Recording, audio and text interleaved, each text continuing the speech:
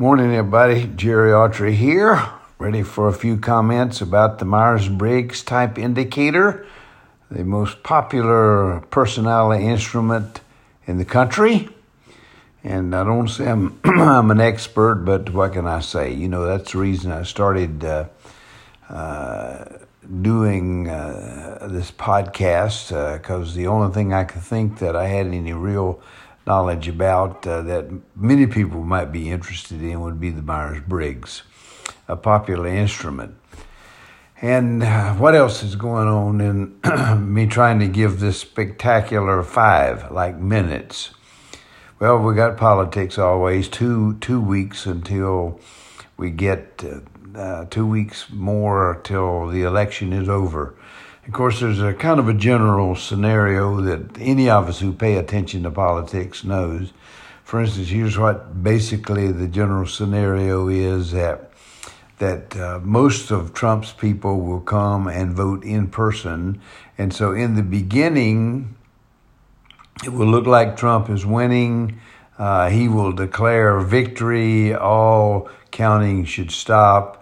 He is the president. Well, I mean, you know, that's kind of generally the way the scene is shaping up.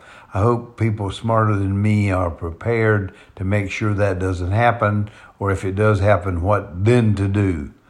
It's hard to know with Trump, but you know, the advantage that we have now in terms of trying to make sure that he doesn't steal the election like he did before is that everybody knows about this. Everybody pretty much who follows politics understands this scenario and what he's going to do before he pulled it off without anybody really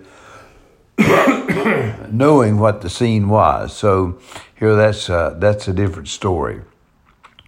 Well, let's see what else. Yesterday, I was out with my girlfriends, actually a bunch of old guys that I hang out with, and we were out eating inside, keeping social distance, and wearing a mask when we weren't eating. But we had a really interesting discussion. Most of the time, we're just shooting the breeze, BSing like old guys do. But yesterday, we had some substantive type talks. And one guy said to two other guys who are Trump people, hey, how can anybody who is halfway intelligent vote for Trump? Well, that started the discussion.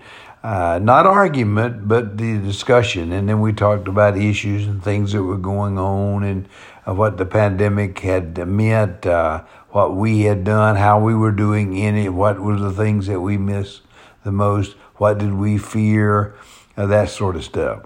And really, it was a good discussion. And so, you know, which a lot of times we don't have, but we really did yesterday. And of course, I always love to go to Marin as opposed to living in the Mission, because there may be a more beautiful place in the world than over in that part of the Bay Area, but I don't know what it could be. It's really a fantastic place. Well, you know, that's the spectacular 5, not quite there yet. And so today is the birthday of my youngest daughter, Rachel. And Rachel, we always laugh because it's earthquake time. We had the big Loma Prieta earthquake here in I can't even remember. It was the last big one that we had. So we'll celebrate Rachel's birthday today, and her husband Jeff is doing some special things, and that's really good. And I'm sure the 2 kids are. So that's covered, and the thing that she'll always be able to do, which I've told her, is that, Rachel, think about it like this. You'll always be able to say that you had your 50th birthday in the pandemic.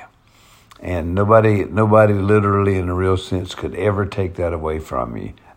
And I could just hear her comments now, because Rachel is one of those types that she's on to reality and what reality is. Well, God bless you. God bless America. And listen, hope you have a good rest of the day, that really good things happen with you. And keep looking at the world in Myers-Briggs' eyes. Hey, God bless you out here.